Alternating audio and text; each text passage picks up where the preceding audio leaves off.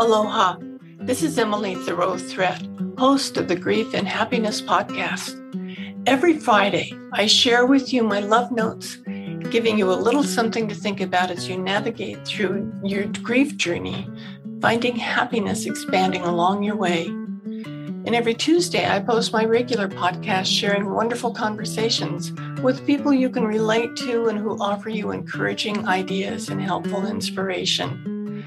I'm so grateful you're joining me and look forward to hearing from you, your thoughts. Aloha. My podcast for you today is entitled Change Your World. I read a short book named A Pocket Guide to Gratitude, and it was written by Karen Shaw. It reminded me of my journey with gratitude that I thought I'd share with you. Reflecting now, I can see clearly how my division in life from before I really started practicing gratitude to after I started adopting gratitude practice every single day. My life was good. I was married to Jacques, a kind, brilliant, loving man who was involved in my community, and I loved what I was doing with my life. Then I had the opportunities to support him through the last 2 years of his life. Then I was alone. My attitude was negative. I was lonely. I didn't know what to do with myself.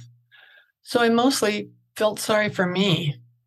None of that was helping me at all, but I didn't see at the time that I was inspired to do something. So I heard about writing a gratitude list to write down things that I was grateful for.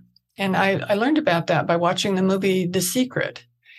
And I was hesitant after I watched it, thinking that with everything that was negative in my life, how could I find anything to be grateful for right at that point? After all, my husband had died and I was by myself, and I decided I'd do it anyway. So I wrote the list, and surprisingly, I discovered I had a lot to be grateful for. The more items I wrote on my list, the more items I became grateful for, and the more things I thought to be grateful for, and my list just kept getting longer and longer. Soon, I realized that I was thanking people all the time. I was smiling more than I had in years, and my attitude had mostly switched to positive. I did learn to pay attention when I would automatically react with a knee-jerk negative thought. But as I paid attention to this, it happened less and less. I've continued my gratitude practice now for, like 17 years, and it grows stronger and stronger all the time. And reading that book today really hit me that I'm such a different person than I was before I started focusing on what's good in life, on reaching out, and on being grateful for every moment, making every moment something to be grateful for. Recognizing what you're grateful for can't help but make you smile. And those smiles bring so much positivity into your life. I encourage you to focus on what you're grateful for in life. One way you can do this is by flipping the script.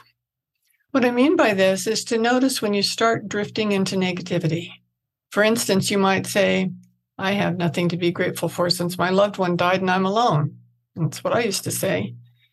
Yes, that's sad, but you can find something positive by saying, I'm grateful for the years and the moments I had with my loved one, or I'm grateful for the wonderful conversations we had.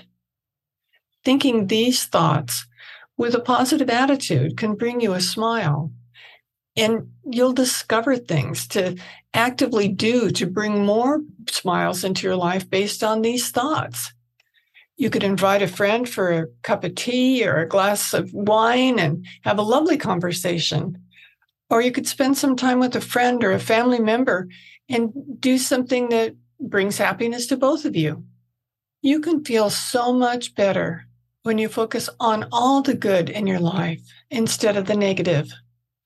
I encourage you to write down 5 things right now that you're grateful for, right now in this moment. Then see how good it feels. Then keep up the practice. Do it every day.